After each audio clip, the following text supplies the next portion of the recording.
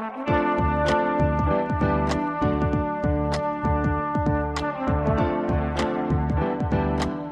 listening to the Co-Main Event Podcast. And now your hosts, Ben Folks and Chad Dundas.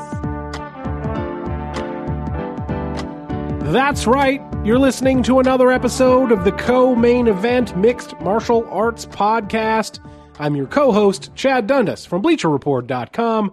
And joining me, as always, from MMA Junkie in USA Today, it's your friend and mine, Mr. Ben Folks.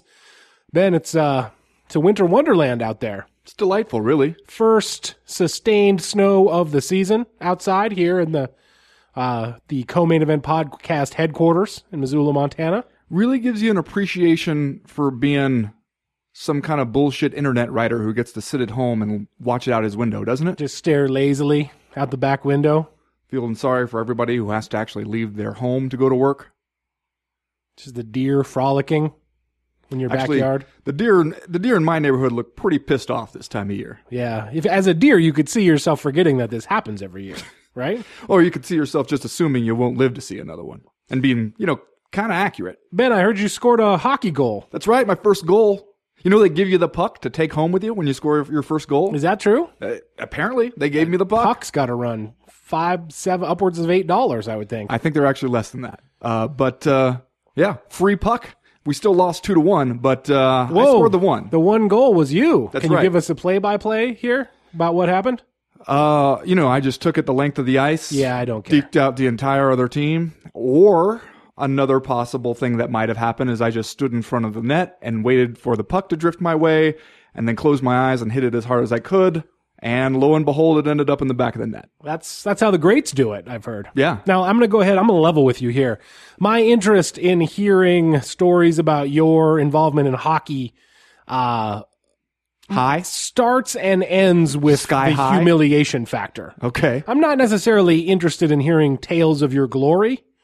I would like to focus more on athletic comeuppance and blunder, I guess you could say. So How many blunders did you make? So last week when I was trying to get off the ice and onto the bench and I slipped and fell. Yes. That'd be your wheelhouse. Killer story. Although, man, at this point, I'm just saying I learned to ice skate 3 weeks ago. Already scored a goal. See, I don't care about that. At this rate, I'm going to be the greatest hockey player ever in 8 months. I want more like you flipping over the boards.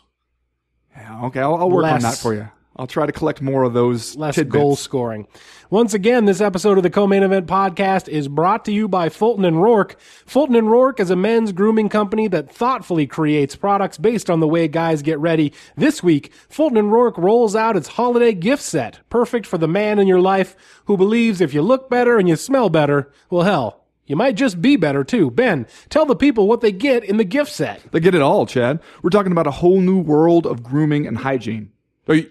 Or do you mean specifically? Yeah, specifically. Okay, well, check this out. In the Fulton & Rourke holiday gift set, it includes their 100% American-made DOP kit, a full-size tube of the award-winning shave cream, the skin-balancing face wash, a half-pound brick of F&R bar soap, and 10 cooling aftershave cloths. Now, how much do you think someone would pay for that?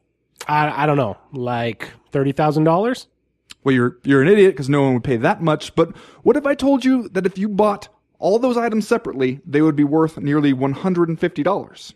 And what if I told you that right now, for a limited time only, Fulton & Rourke are selling it for $99 flat for the holidays? Does that sound like something you'd be interested in, Chad? I'd say it's a bargain at any price. Check out the holiday gift set with your own two eyes at FultonandRourke.com. That's Fulton and ROARK.com. We got music again this week from our friend, the producer, The Fifth Element, a music producer from Fort Worth, Texas.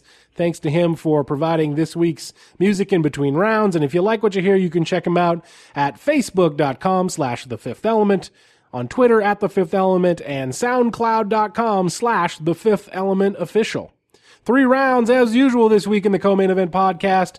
In round number 1, how many of these proof of purchase certificates for UFC hot dog branders do I need to collect before I get me one of those featherweight belts? And in round number 2, I take back everything I said about Derek Brunson. And in round number 3, say, kids, would you like to see the number 1 pound-for-pound fighter in the world fight literally just some dude? you are in luck. All that plus just saying stuff and are you fucking kidding me? But first, like we always do about this time, let's do a little bit of listener mail. Listener mail. Now, I tried to get Sir Nigel on this week. In our pre-production email thread this week, I emailed you, said we should get Sir Nigel if he was available, and you kind of cryptically emailed me back that he was just, quote, unavailable. Unavailable this week. Has some kind of tragedy befallen the world's leading theatricalist, or? I believe that he is sick, although it's unclear to me, especially coming off the Thanksgiving break where, Sir Nigel, he does a little bit of traveling over Thanksgiving. He does the thing usually, I think, where instead of going to be with family for Thanksgiving, he goes with a bunch of friends that are all trying to avoid family. And so it's unclear if he is sick, like with an actual illness that people contract through no fault of their own, or if he is sick by his own making. Brown bottle flu. That's what you're talking about. Unclear. First question this week comes to us from Mike Getwell, by the way. Sir Nigel Longstock. Mike Getwell?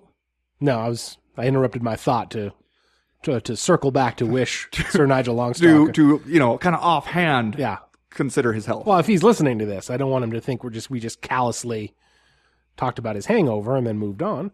No. We talked about his hangover, briefly mentioned it, and then moved on and then circled back. First question this week comes to us from Michael Hutchinson. He writes, "Hey guys, it's my favorite time of the year. Every year, a guy gets injured, ruining an event, and I get to discuss injury rates of major MMA fight camps. Last year, I talked to Ben about how Team Alpha Male's injury rate is super low, and this year, the updated numbers show that AKA has the highest injury rate. Daniel Cormier was removed from UFC 206, and Luke Rockhold was removed from the Australia card that took place this past weekend. What are your thoughts on AKA's injury numbers, and will the UFC second guess putting AKA fighters in top fights?" Now, Michael Hutchinson also includes a link to a Bloody Elbow story that includes the injury rates of MMA fight camps. You know what's kind of crazy about that chart that he has in this is, it shows the number of scheduled fights for each camp, and then the number of injuries, and then the percentage that works out to. And AKA is at the top with 141 scheduled fights, 26 injuries, and 18.43% withdrawal rate. And you look at Jackson Winklejohn, 348 scheduled fights, and only 2 more injury withdrawals. Only 28 injury withdrawals. Yeah, that's eye-popping. That's for an only 8%, roughly 8% injury rate. Well, and they just have way more scheduled fights than anybody else on the list, and their injury rate is pretty damn good. Yeah, they're fourth from the bottom there. I don't know, but maybe if you start to factor in the rate from dudes who had some kind of vehicular related withdrawal, dick pill related withdrawal, maybe then the rate goes up. So are we still talking about Sir Nigel Longstock here? we always could be, I guess. But yeah, I guess again we have to talk about this question about, is AKA out there hitting each other with sledgehammers and forgetting that you're supposed to be hitting a big ass tire? Right. What are they doing over there? It's topical right now, as we just had Cormier pulled out of his rematch with Anthony Johnson at UFC 206, which was supposed to take place in just a couple of weeks. And the trickle down from that has obviously been substantive. And we will talk about that, I think, in depth during our discussion during round number 1. But yeah, this does seem to afflict AKA at a higher clip than any other fight camp. I see they're about 2% higher than Nova União, which is number 2 on this Michael Hutchinson chart about the rate with which fighters pull out. And we, as he mentions in his email, we just had Luke Rockhold also pull out of this Australia card. So it's at the forefront of our thoughts right now. And I think that, as you said, the stereotype that we would apply to AKA is a bunch of dudes embracing the grind, going hard in the wrestling room, and everybody getting hurt, right? And I don't know if that is necessarily I don't know if that accounts for all of these injuries, but the numbers tell us that something happening down there maybe isn't working. Well, yeah, and there are other factors to consider, and this chart takes into account some of them, like the average age, which for AKA is 34.8, which is, I believe, just looking at this list, the highest average age on there. There could be a corollary there. Also, the I guess his average weight is 186, which is like the second highest on there. So maybe that has something to do with it too. You're dealing with old-ass wrestlers. Big guys is what you're telling me. Well, and, I know when this was a topic before, and, I remember talking to Michael Hutchison about this before, and I did a story on it, and I talked to guys from AKA, and I also talked to guys from Team Alpha Male to kind of figure out both ends of the spectrum. What do they think is going on? And one of the things that Javier Mendez from AKA said was, he allowed that it seemed like they did get injured too often, and that they wanted to look at that. And he blamed it a lot on wrestling practice, just said that was a way more common way for guys to get hurt. And I can believe that. But also said that sometimes those numbers don't tell you everything about how people are training, because some of these injuries, it was a guy got injured in his last fight and never quite got over it and tried to get back into training camp. And it was the injury that he sustained, the last time he was actually in the fight that came back and bothered him and caused him to pull out. So, it is, it's a violent damn sport. So there are lots of ways to get injured out there. Yeah, and I think as we talk about every time this comes up, this sort of like umbrella topic of injuries in mixed martial arts, we also point out that this is a very young sport. It feels like people are still very much figuring out how to properly train for it, and maybe no one has the perfect magic bullet for how to prepare yourself to fight for 25 minutes in some cases at an almost unlimited pace. And at the same time stay healthy all the way through training camp. And it's a really weird double-edged sword. And one of the things that it always brings to mind to me is like how we as a fan base and as viewers react to people having shitty fights, and how, guys, quote unquote, not being in shape to go the distance in a 15-minute or a 25-minute fight, gets them roundly mocked. And that can only increase the pressure, I guess you would say, on the physical pressure you would put on your body. It's almost like we ask these men and women to do impossible stuff, and then we also get mad at them when it turns out their bodies can't really do it. So to me, it's like, I think it's all connected. I think all of the stuff we said about AKA's size and age and how they do practice, and also the pressure that we put on people to perform in this sport is all connected. And I don't have an answer for like how that gets better exactly. Yeah, I also think one thing to consider is a rate. If you look at the rate of guys who have withdrawn from fights, that does not tell you the guys who have been injured in training. Sure. And especially if you have like a gym like Jackson Winklejohn, which has just a ton of fighters, and a lot of guys in the UFC, and not all of them are the, total high-level guys. There's guys kind of at all levels coming out of there. And a lot of those guys, they might get hurt and might still fight. It's not necessarily that the training is all that safer from what you can tell just by looking at those numbers. Some of them just might financially, or because where they are in their career, don't feel like they can afford to pull out of a fight. Right. Whereas with AKA, you can name 3 guys off the top of your head that are all kind of right at that elite level where they're making good enough money that they don't have to, it's not a keeping the lights on kind of thing to go out there and fight if you're injured. And there might be a lot more for them to lose fighting hurt than there is for them to gain. Guys like Luke Rockhold, Daniel Cormier, Cain Velasquez, who have all pulled out of fights in kind of high profile situations. They're all at that level where if you go in there injured and you fight anyway, you might be taking a huge risk.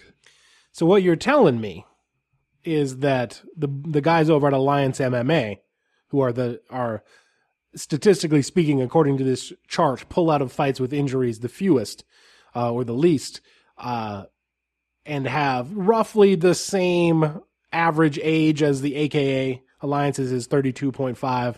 Roughly, not exactly the same weight, but Alliance's average weight is 173. AKA's average weight, as you said, is 186. You're telling me that the guys at Alliance just have more credit card debt. They got to make that money. Or, they are making little enough money from their UFC bouts and know that if they pull out injured from this one, it might be 6 months before they get another chance to get paid.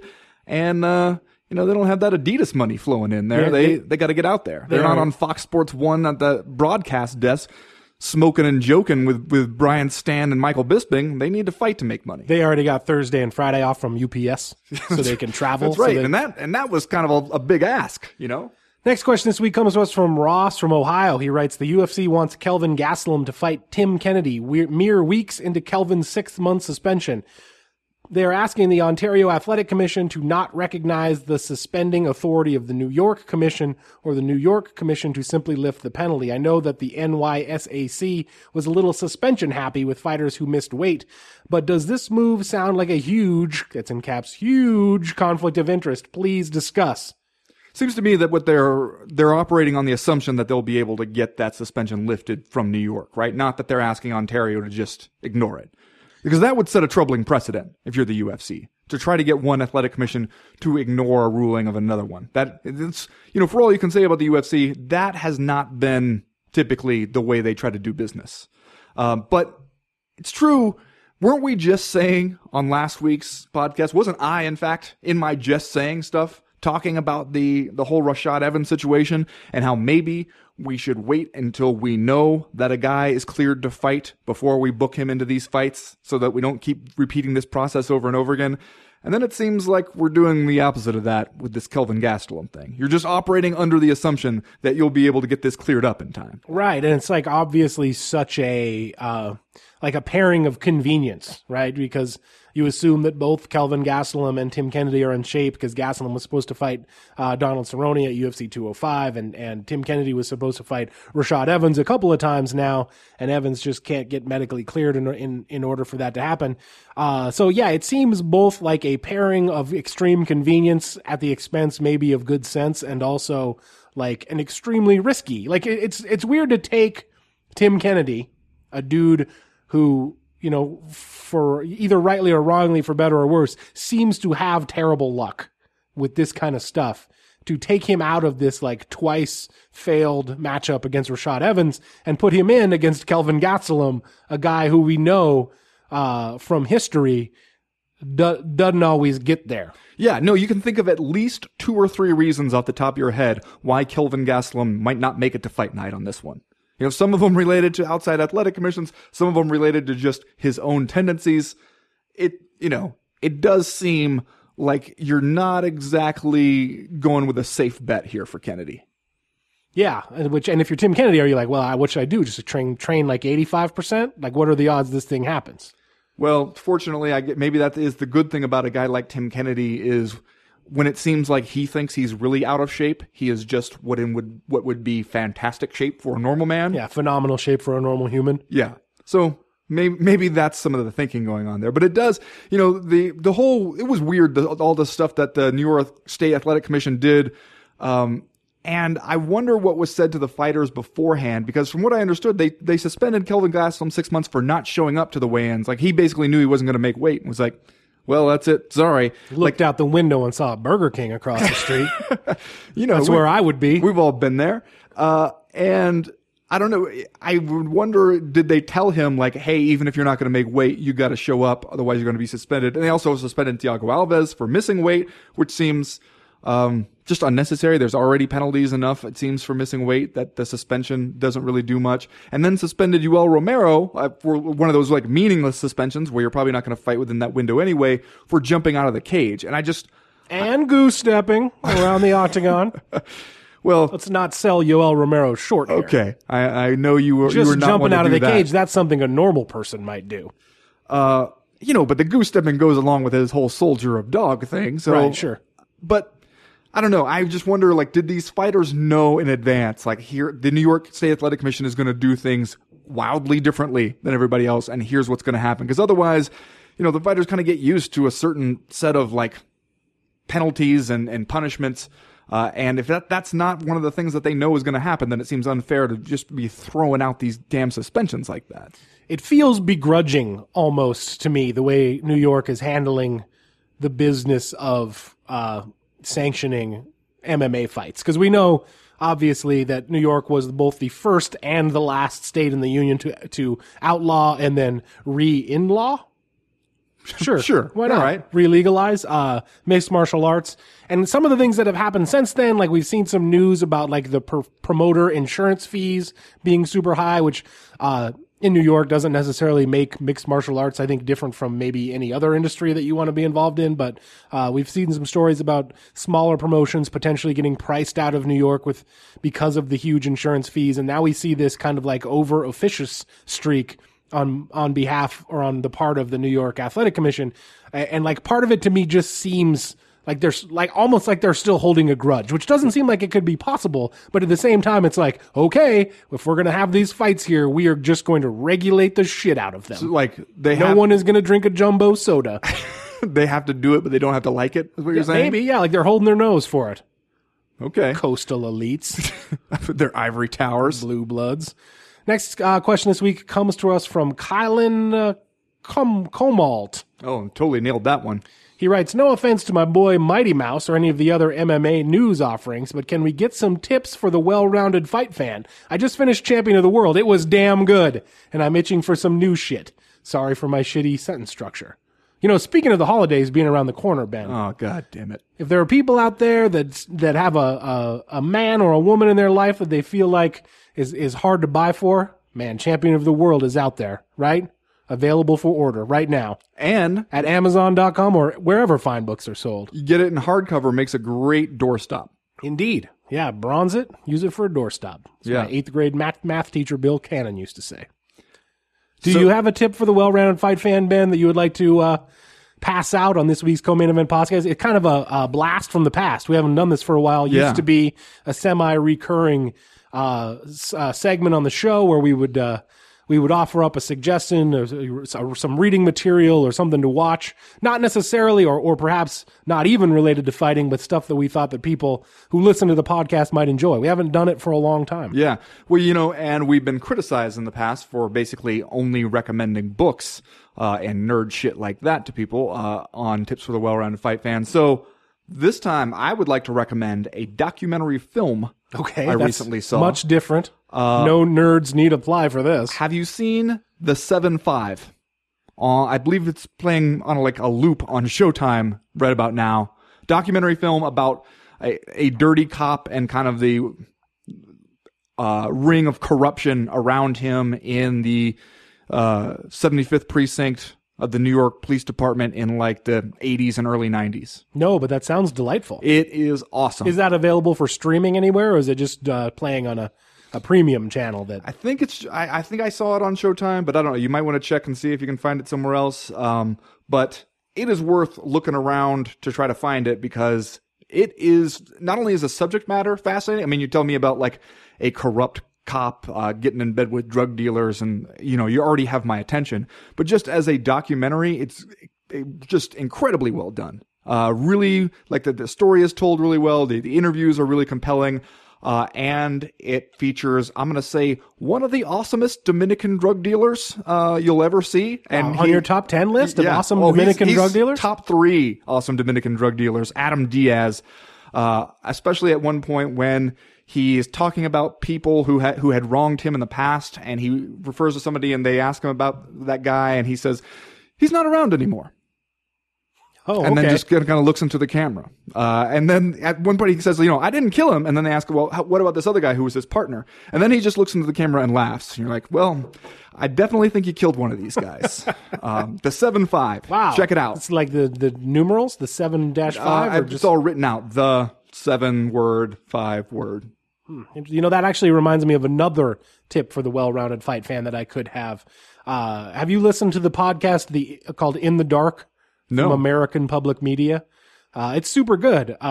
It's kind of like Serial. I feel like people who listened to Serial and enjoyed it would like In the Dark, but it's a little bit different. It's about like kind of a famous kidnapping case in Minnesota, I believe, in the late 80s that kind of became a national phenomenon.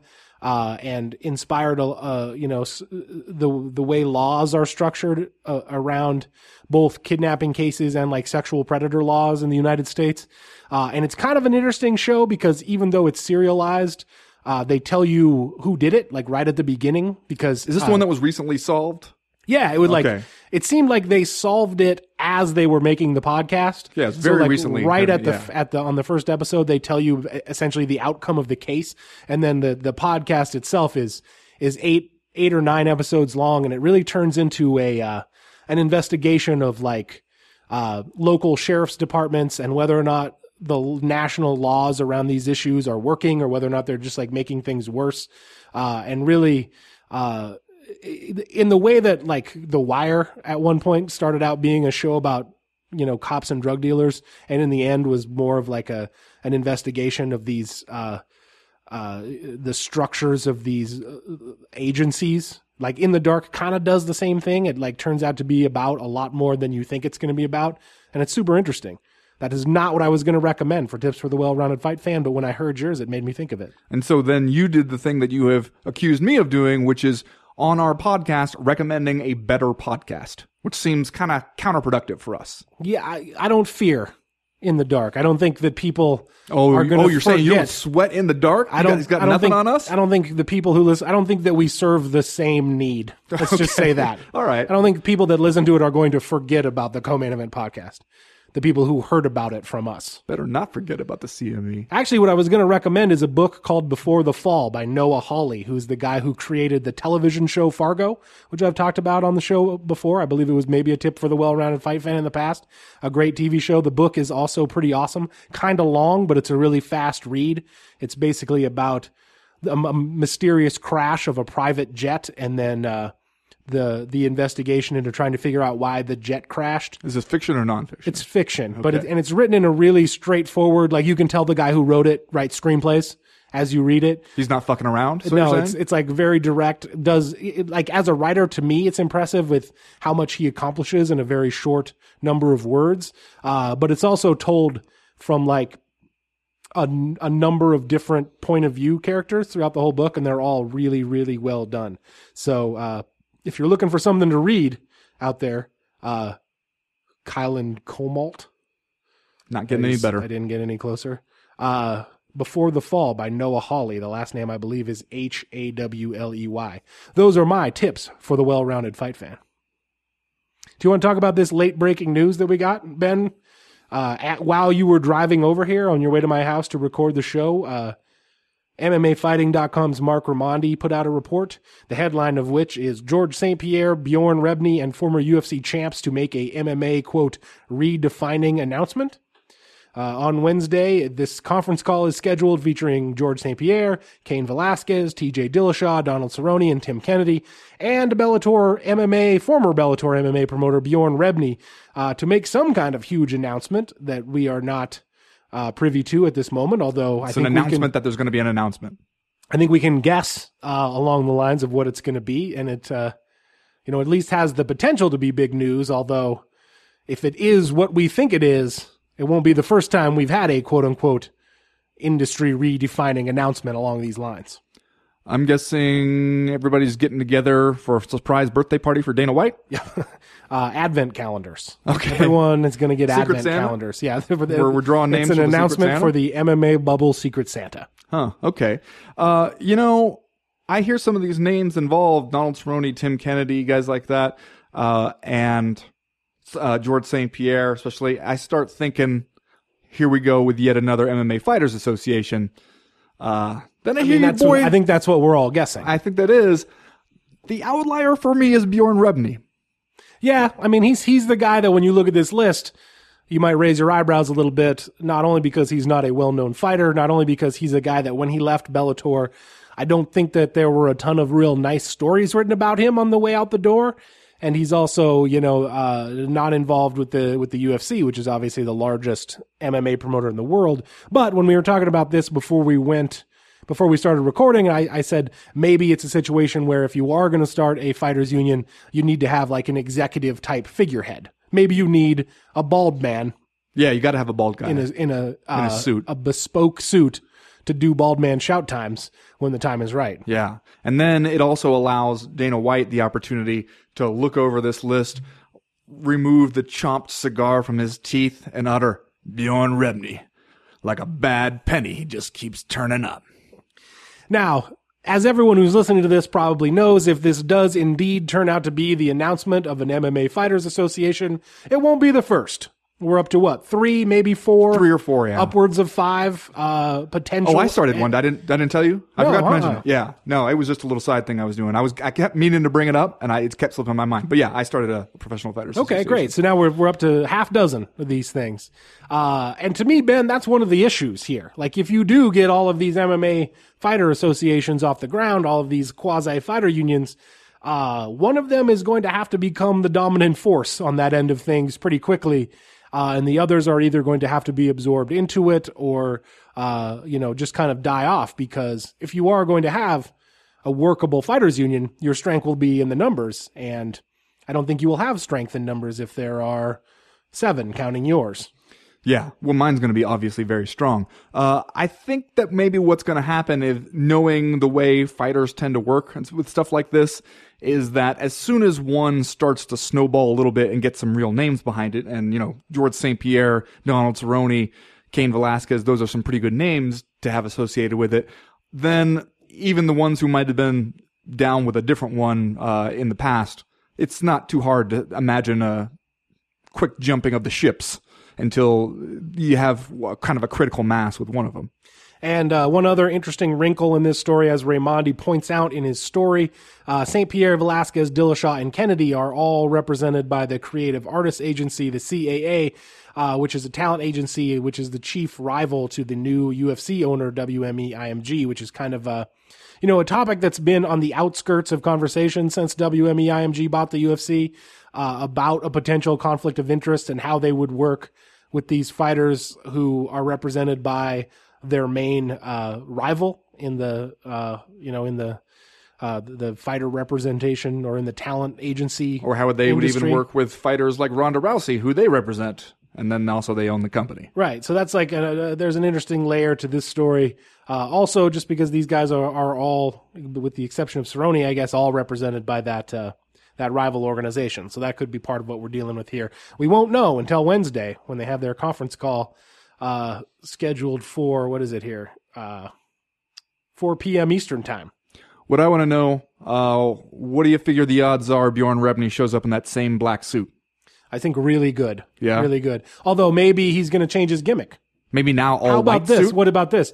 What if Bjorn Rebney shows up with a full head of hair and like a cream colored suit with a bow tie? Wow. Just to signal the new Bjorn Rebney is here. Yeah.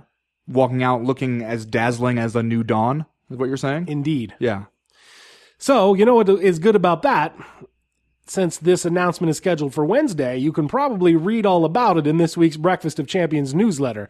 That comes out every Friday morning to catch you up on the news and notes that we miss every day when we're not recording the podcast. At this point, we know stuff is going to happen later in the week that we're not going to be able to talk about. It's short, it's informative. We would like to think it's funny. You can sign up for it by going to comainevent.com. And finding the fields to fill in your name and email address, and then you will start getting that thing in your inbox every Friday morning. If you don't like it, it's really easy to unsubscribe. As for right now, though, we're going to go ahead and get started with round number 1.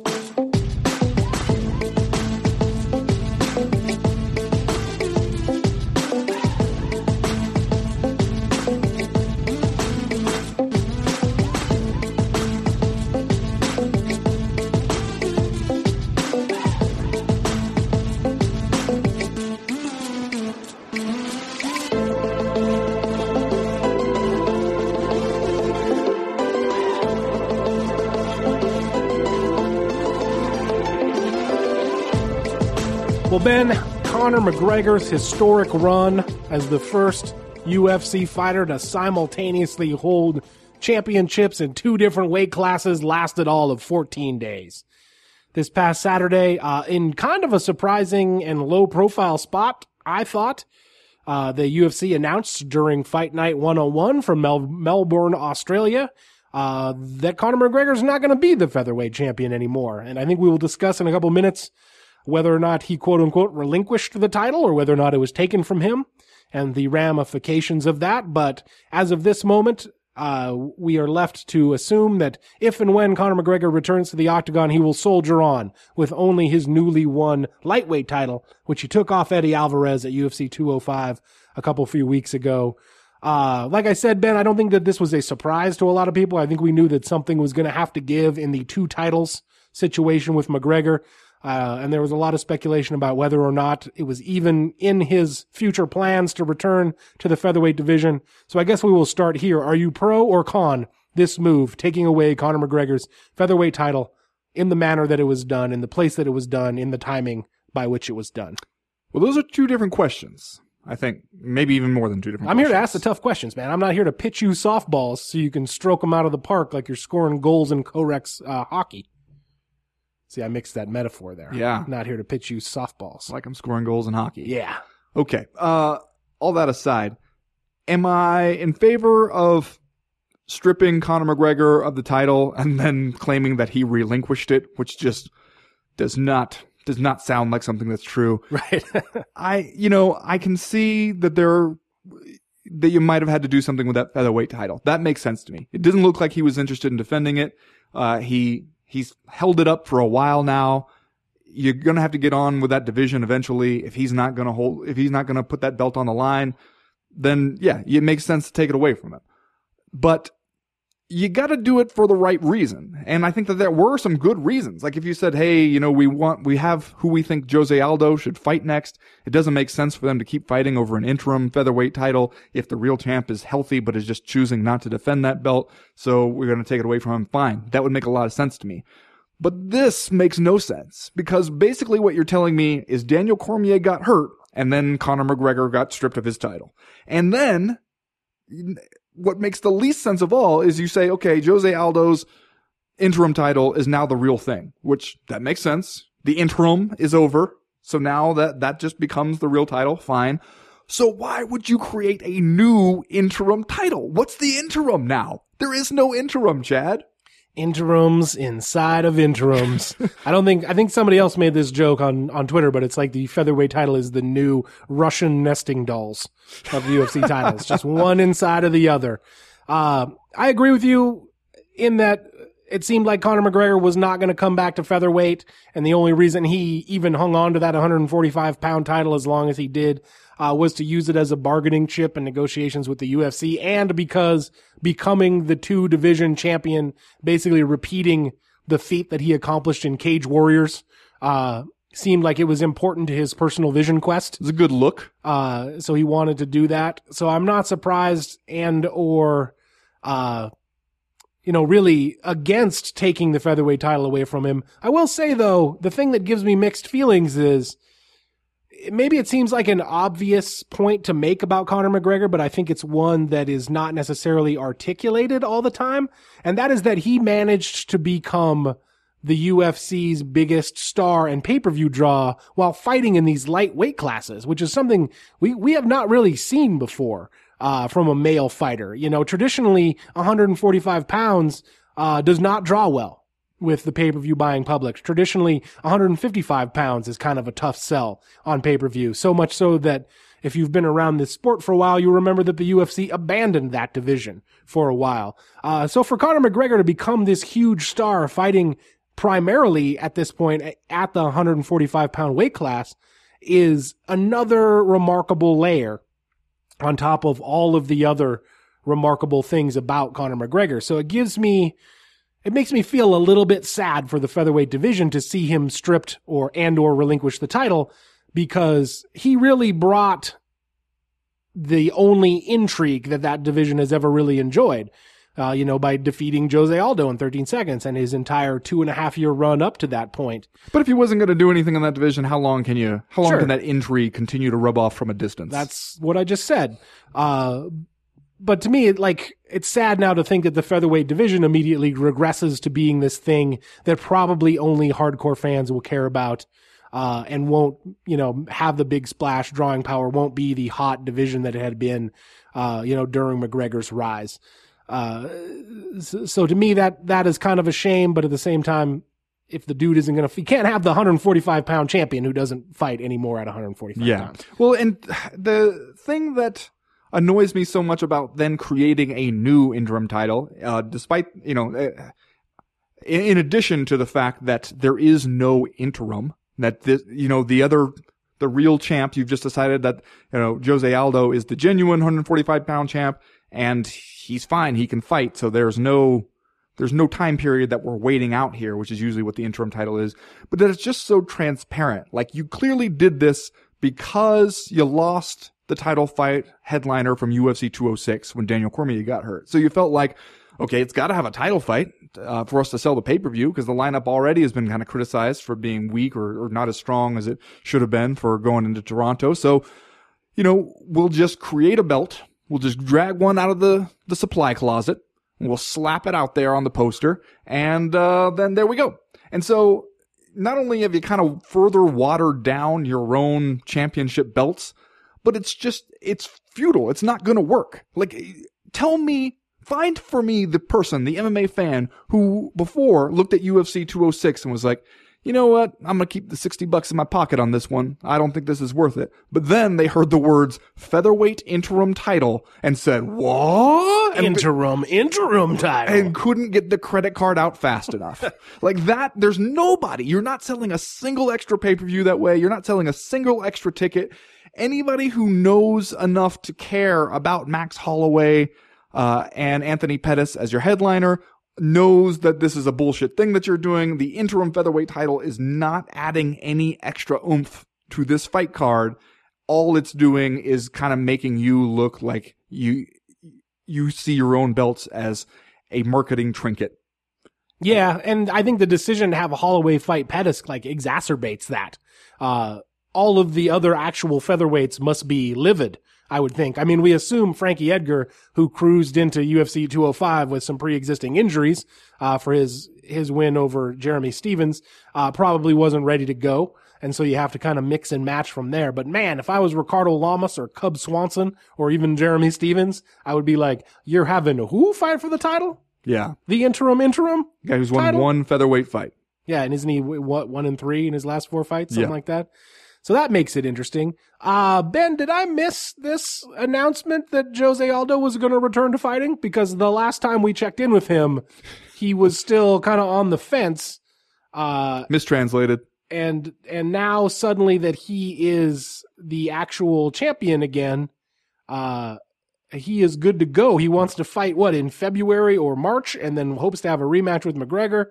And he says this quote to, who wrote this story over on the MMA Junkie? Stephen Morocco, and Fernando Prates. He says, where's this quote? I think I've always been the champion, and I will always be the champion, says Jose Aldo, who the last time we heard from him was ready to leave his wrestling shoes on the mat and walk away. Nope, misunderstanding. It was a language barrier thing. Weird how it keeps happening to him, but mistranslation apparently. You know who this basically plays right into his hands? Conor fucking McGregor. Can you imagine how insufferable he is going to be when he comes back talking about how he's still the featherweight champion and no one beat him in that weight class, and whoever it is, Jose Aldo, is carrying around a toy belt, a replica belt of the belt that Conor McGregor won. Like, speaking of giving dudes slow pitch softballs that they can then whack into the back of the net on the hockey ice, you just gave Conor McGregor a whole new line of inquiry. You basically pulled the goalie. Pursue. Yeah, just everybody get out of the way and let him have his best whack at it. And in fact, the potential is there for him now, I think, to sell a return to featherweight, which was not a thing that he was probably going to do before. Now, if he gets in a tight spot, shit, man, it's right there for him. Plus, there's no way he is going to stop walking around with 2 belts. Oh, God, no. Just because I would be surprised if he only has 2. I mean, he'll be covered head to toe in belts, and he will drive up to the arena in a car shaped like a belt. Like, if Chael Sonnen can walk around with a replica belt and claim it's the real thing, then man, Conor McGregor has way more right to start strutting around there with just a wheelbarrow full of UFC belts at this point. Which, I'm not going to lie and say I might not be into that gimmick. No, like I said, you just gave him a freebie, basically. for him to just continue being Conor McGregor. So that'll be interesting. Is there anything else we wanted to talk about here as it pertains to this this fight booking? UFC. This is at UFC 206. That's right. Did we cover all of our bases? I guess we did. All right. Do you want to do Are You Fucking Kidding Me, Ben? And then we'll move on to round number 2? Sure. Ben, what's your Are You Fucking Kidding Me this week? Well, Chad, I know you were glued to the TV during the undercard of UFC Fight Night 101 You from betcha. Melbourne, Australia. I got nothing to do for 6.5 hours. And I know you saw the kickoff to the 6-fight main card on FS1, the women's strawweight bout between Danielle Taylor and Seo Hee Ham. Wouldn't miss it. Yeah. Now, this one was marred by a couple of eye pokes. Couple eye pokes. Also, it was one of those fights where they fell into a pattern in the first 60 seconds, and you could see, okay, well, they're just going to repeat this for 15 minutes, and that's exactly what they did. And Danielle Taylor seemed to poke Ham in the eye a couple times, and the second one, the referee would not let her call her own timeout, which it seems like referees are still on the fence whether you can do that or not. I'm confused now. How many timeouts do I get? And Taylor jumped on her, hit her with a couple good shots as the referee, John Sharp, I believe it was, kept trying to tell her to fight back. Afterwards, we saw some replays that made it look an awful lot like Danielle Taylor got her fingers right up there in the eye, and yet when she came out after the fight, we had got the quotes on the MMA Junkie, and she had this to say, well, I knew I didn't. I know I didn't poke her eye. But I waited. Once the ref gave me the green light, I went. I'm not going to stop. He said go, so go. Green means go. It's a fight. I have to say, you didn't poke her eye, and yet we all saw you poke her eye. So, are you fucking kidding me with that? You fucking kidding me? Also, can we please just decide whether fighters can call a timeout when they get poked in the eye? Can we make a ruling on that? 3 timeouts per half. 30-second timeouts? Because you can't sit there and be like, why does she think she gets to call timeout? She should be protecting herself at all times. She got to call timeout earlier in the fight. People get to do it all the time. Make up our minds here. Well, Ben, social media teed me up for this one today that Gabby Garcia at the next Ryzen FC event is going to fight a 52-year-old woman. 52-year-old Japanese politician. Who is referred to as a quote-unquote veteran in the articles about her. I'm not sure, a veteran of what? Of the foreign wars? Or of MMA before we called it that? But Shinobu Kandori is down to fight Gabby Garcia at the next Ryzen event. I just want to read a couple of quotes from Gabby Garcia about this matchup. Here she is talking to Guilherme Cruz from MMA Fighting. She says, I found out about the fight moments before the press conference. I was ready for the press conference when my boss called and explained the reason why he wanted to do this fight. And I talked to my manager about it. I mean, I said yes because I understand my boss's side. I believe in what he's doing because he's a great promoter and I'm an employee. I will enter the ring to fight whoever they put in front of me. I was in a room and she was in a separate room. They announced me, I entered the press conference, and they announced her. When I saw her, I was like, oh my. At the press conference, someone asked her if she was going to train hard, and she said she wouldn't because she can rely on Japanese technology. I didn't understand anything, Gabby Garcia laughs. Japan is really different, but I don't pick my opponents. Are you fucking kidding me, dude? Have you seen the video of this? Yeah. The stare down video where Shinobu Kandori literally looks like one of the Golden Girls standing next to Gabby Garcia. And then when Gabby Garcia kind of stares down and gets in her face a little bit, looks like she's just kind of insulted, and like the old lady at the supermarket who is just kind of trying to like bump her way to the front of the line and then realizes, oh, that's not going to work. That's not going to work here. Yeah. You know what? I don't think I've ever said this before, but Jesus, I hope this is fixed. I hope that this is a fake fight. Otherwise, are you fucking kidding me? Or Sakuraba runs in at the last minute and jumps on Gabby Garcia's back and chokes her out. Yeah, like she couldn't take both of them. Okay. That's going to do it for round number 1. We'll be right back with round number 2.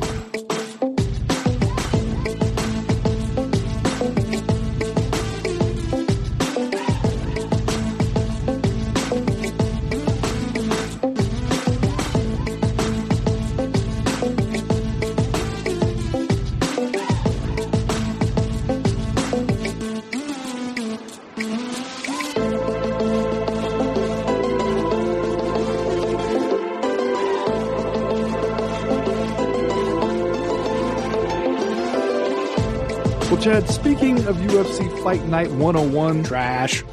from Melbourne, Australia, we had to wait a long-ass time for something halfway decent on this fight card.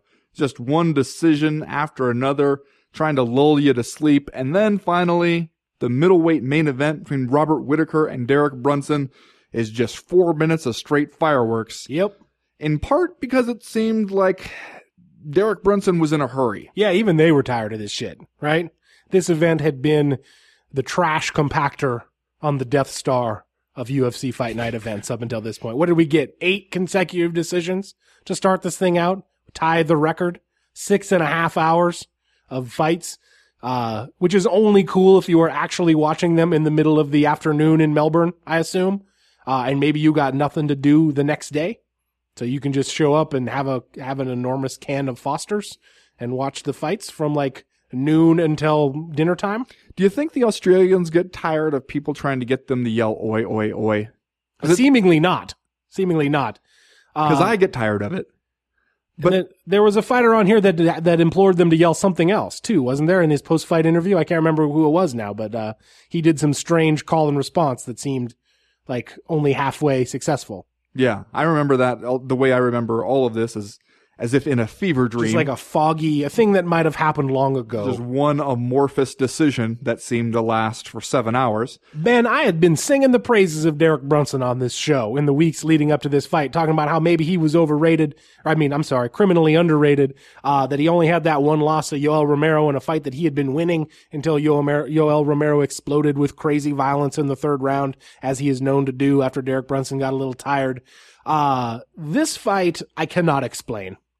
Aside from the fact that Derek Brunson had a plane to catch and needed to get home as soon as possible, because he comes out in this bout against Robert Whittaker, in which Brunson was the slight favorite according to the people who were actually offering odds on this thing, and he gets into the exact style of fight that you would want to avoid if you are fighting Robert the Widowmaker Whittaker.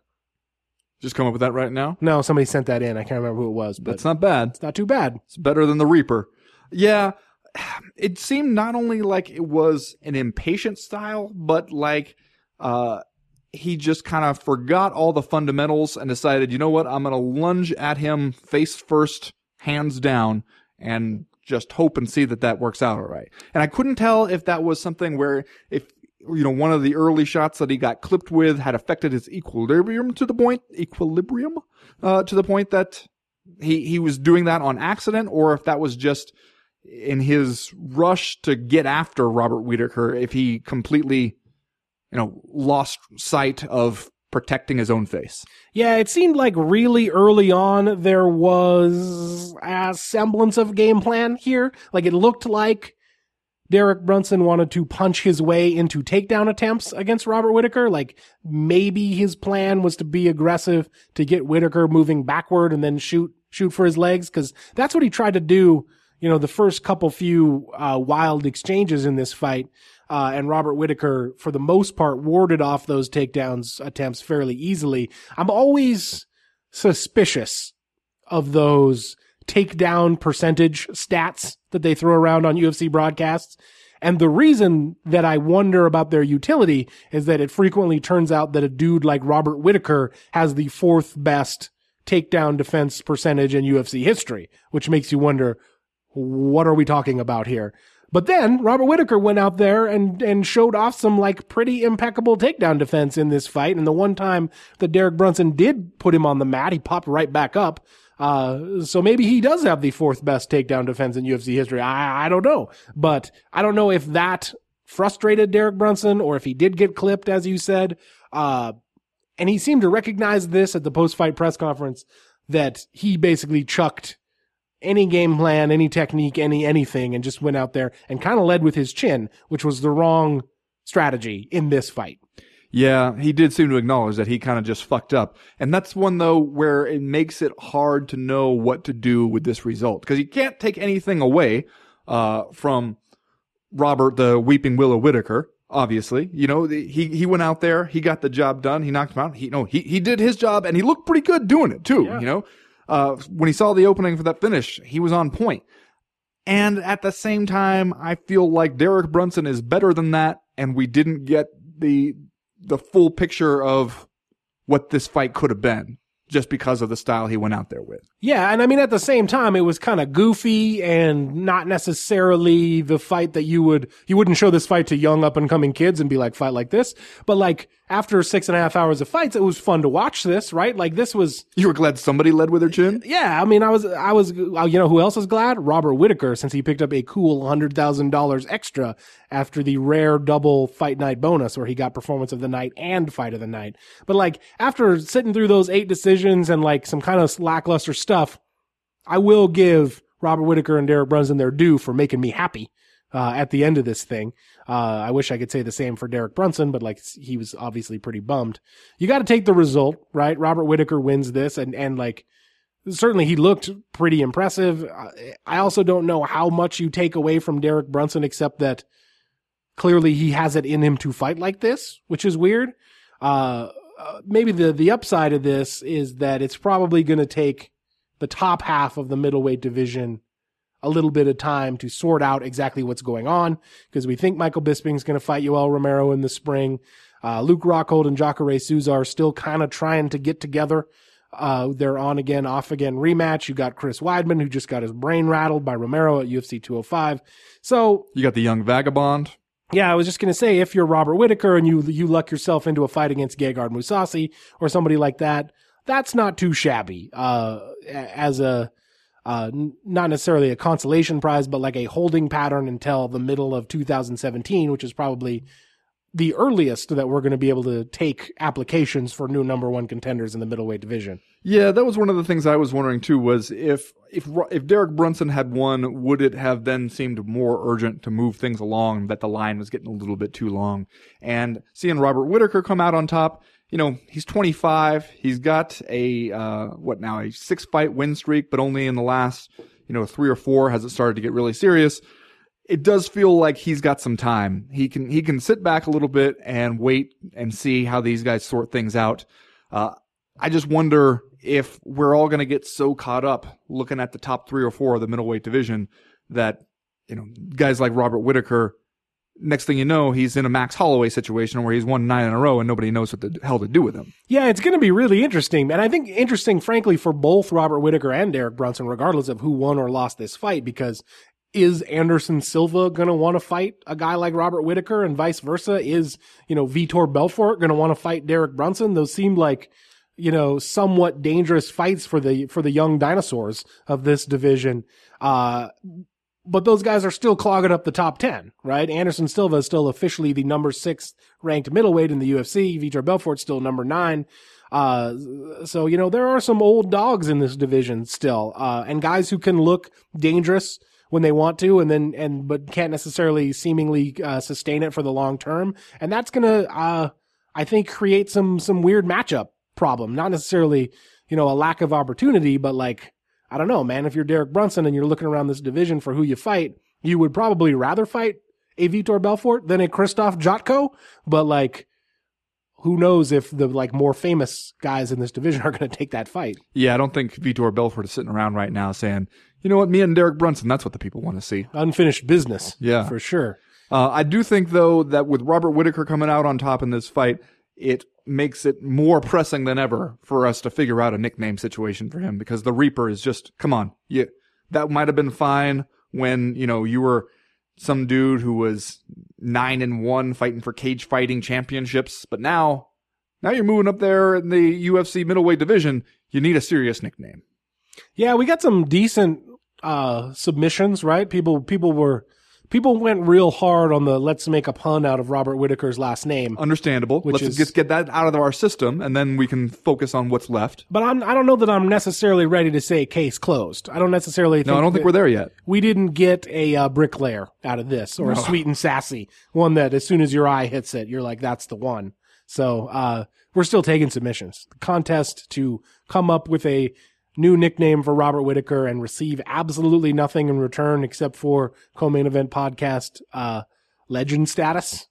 It's still open. It's still out there. Yeah. Waiting for someone to grab the brass ring. And you will be shocked at how easy it is for your made-up nickname to show up on Wikipedia and for people to think that it's real. Exactly. See, it's high stakes, man. It's a high stakes game. Anyway, that's going to do it for round number 2. We'll be right back with round number 3.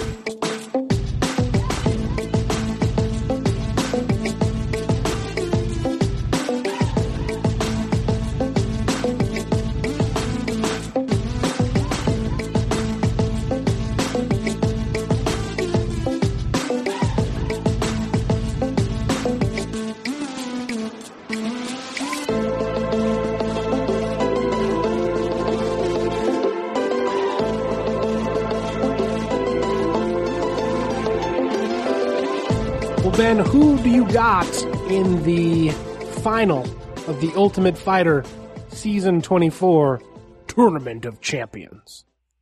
Are you going to tell me what the choices are? Yeah, okay. You've got Hiromasa Ojikubo taking on Tim Elliott. Are you fucking with me? No, that's actually that's the real final. That's the one. I'm going to go with doesn't matter. Demetrius Johnson smokes either one of them. So this is an interesting thing that's been happening. Ultimate Fighter Season 24. Clearly you and I have not watched second one of this thing, because why would you at this point? By all accounts, though, this has been a good season of the Ultimate Fighter, where they brought together a bunch of champions from smaller MMA organizations, flyweight champions. They paired them up in a tournament, and the winner is going to fight the UFC flyweight champion, Demetrius Johnson, arguably the number one pound for pound fighter in the world, dominated his division in an outstanding fashion since becoming champion. They're going to fight on Fox Sports 1. So an interesting wrinkle, I guess you could say, into the Ultimate Fighter franchise, although at this point I wonder if any wrinkle can really revive the thing. Yeah, to me it feels kind of like those Twilight movies, in that people could tell me that they are good. Like even people whose opinion I trust could tell me that, okay, number 2 or 3 or whatever, however many of those they did, this one is actually good. It doesn't matter. I'm not going to see it. At this point, I've made up my mind on it, and I'm not going to watch The Ultimate Fighter at this point, because I've been burned too many times on hearing that, okay, this time, the fights are crazy on this one. This one is totally different. The format's totally changed, totally fresh. And I watched like 12 seasons of that. Now you're at season 24, and nope, I'm not doing it anymore. I've figured out a way to live with The Ultimate Fighter in my life, and that is hear about a little bit as it's going on, and then wait until the finale, and wait until immediately thereafter, and you kind of just figure out who's worth paying attention to, because it's not that many of them. That's just how it goes. Did we already figure this out? Because the Wikipedia bout sheet already has Demetrius Johnson's opponent listed. So did we already air this episode? I think it airs this week, right? But I'd heard that some various like TV guide kind of things had screwed up and went ahead and announced the winner. Well, earlier in this season there was another bout of controversy. Someone had spoiled the ending. Someone had reported the winner of this tournament. Oh no! And so that was a big deal, because we wouldn't want anyone to find out who wins the Ultimate Fighter tournament. Yeah, I guess. If all the suspense is gone, then what are you watching for? House anyway, antics? If you are a person who has watched all of these episodes of The Ultimate Fighter, I'm not going to spoil it for you, just because I want you to be able to watch that last episode. If you are a person that really wants this far, if you are a person who really wants to know, and you want to go to Wikipedia and search around until you find this season of The Ultimate Fighter, which I just learned was not that easy, you can find out who Demetrius Johnson is going to fight this weekend. I don't think it's too many spoilers to say it's not a person that is going to beat Demetrius Johnson. I keep thinking of it whenever we watch one of these other fight night cards and the announcers start talking about one of these dudes. It's like, oh yeah, well he did this on Tough China, or he did this on Tough Latin America Season 3, and you realize, wait a minute, did these guys in the course of their research for calling this event actually have to sit down and watch Tough China? Some people do, man. Because if Some people they have did, seen these things. That is commitment right there. That is immediate shit-eating wild man status right there. Well, they're getting paid, so it's a little different, but yeah. Is the UFC taking a tremendous risk here that we're not going to get into a Matt Serra, George St. Pierre situation? maybe that would be the best possible thing that could happen. And guess that's inject true. a little life into the flyweight division. Because right now, it feels like we always know what's going to happen. Demetrius Johnson is going to go out there and he's going to smoke some fool. He's going to remind us all that he is probably pound for pound the best fighter in the world. And just skill-wise is way ahead of absolutely everybody in his division. And for the most part, no one will care. Like, the 150 to 200,000 hardcore MMA fans that watch absolutely everything, no matter what, and really care about Demetrius Johnson, they will just be reminded that the world is, in order. Everything is as they thought it was. Demetrius Johnson is awesome, and nobody can even come close to him. And still more people will know him as that guy who plays video games on the internet. I wonder if you're Demetrius Johnson, if you think about this as just free money, or if there's part of you that's like, come on, man, I got to fight the winner of the Tournament of Champions on The Ultimate Fighter. I hope that he thinks of it like Lawrence Taylor thought of crossing the picket line to go and just crush a bunch of scrubs in the NFL during a strike, where part of you thinks, well, I need the money. And I'm sure, Demetrius Johnson's not out there making Conor McGregor money, so he probably could use that paycheck. And if it's an easy paycheck, all the better. Also, there must be some small part of him, because we've seen that meanness come out in him in fights, that thinks like, you know what? I'm going to go over there and dance on this motherfucker's face just to prove to everyone what a terrible idea this was. This seems like the kind of thing that could piss Demetrius Johnson off, given that every time I've talked to him, because we always talk about Demetrius Johnson as not a tremendous draw for the UFC and as a guy that they struggle to find places for on fight cards. Every time I talk to him, I forget that like Demetrius Johnson is a fiery dude and like super competitive. I guess maybe this is an obvious statement, but like super competitive and like will definitely put a chip on his shoulder and use it for motivation if he has to. And so I think this is a situation where he would be able to do that. Like I have either cleaned out my division or perhaps they think so little of me as a drawing card that now I'm going to fight this dude from the reality show. Yeah, he's going to be the only champion of like the kind of new era that it has to end up headlining a damn Ultimate Fighter finale card. Yeah. And what do you, if he does come up there and smoke his opponent here, like what do you do with him after that? Interestingly enough, Ben, the co-main event of this thing, one of the few times where the Ultimate Fighter coaches will actually collide for your viewing pleasure on free TV, Joseph Benavidez against Henry Cejudo. Again, because I had not watched any of this season of The Ultimate Fighter, I didn't know that it seems like these two guys have a little feud brewing. Oh no, that never happens. Potentially for the Ultimate Fighter cameras that they were kind enough to recap for us in the middle of the night during Fight Night 101. Joseph Benavidez and Henry Cejudo. It's not a bad little flyweight matchup right there. No, I'll watch that. Yeah. You'd think the winner of that thing is going to go back to the locker room and really, really hope and pray that Demetrius Johnson loses, right? Or wins. I don't know, because if Demetrius Johnson loses, do you have to have a rematch and then the winner of Benavidez-Cejudo kind of gets screwed? Or do you get to fight the tough guy that you just coached? Or maybe if Demetrius Johnson wins, that's when, and it turns out to be a lot of fun to watch Demetrius Johnson beat the hell out of somebody who cannot even compete with him, then maybe the UFC finally embraces our idea of having Demetrius Johnson fight every living man at 125 pounds, door to door. In which case, Sir Nigel might want to start brushing up on his takedown defense. Yeah, get well soon, Sir Nigel.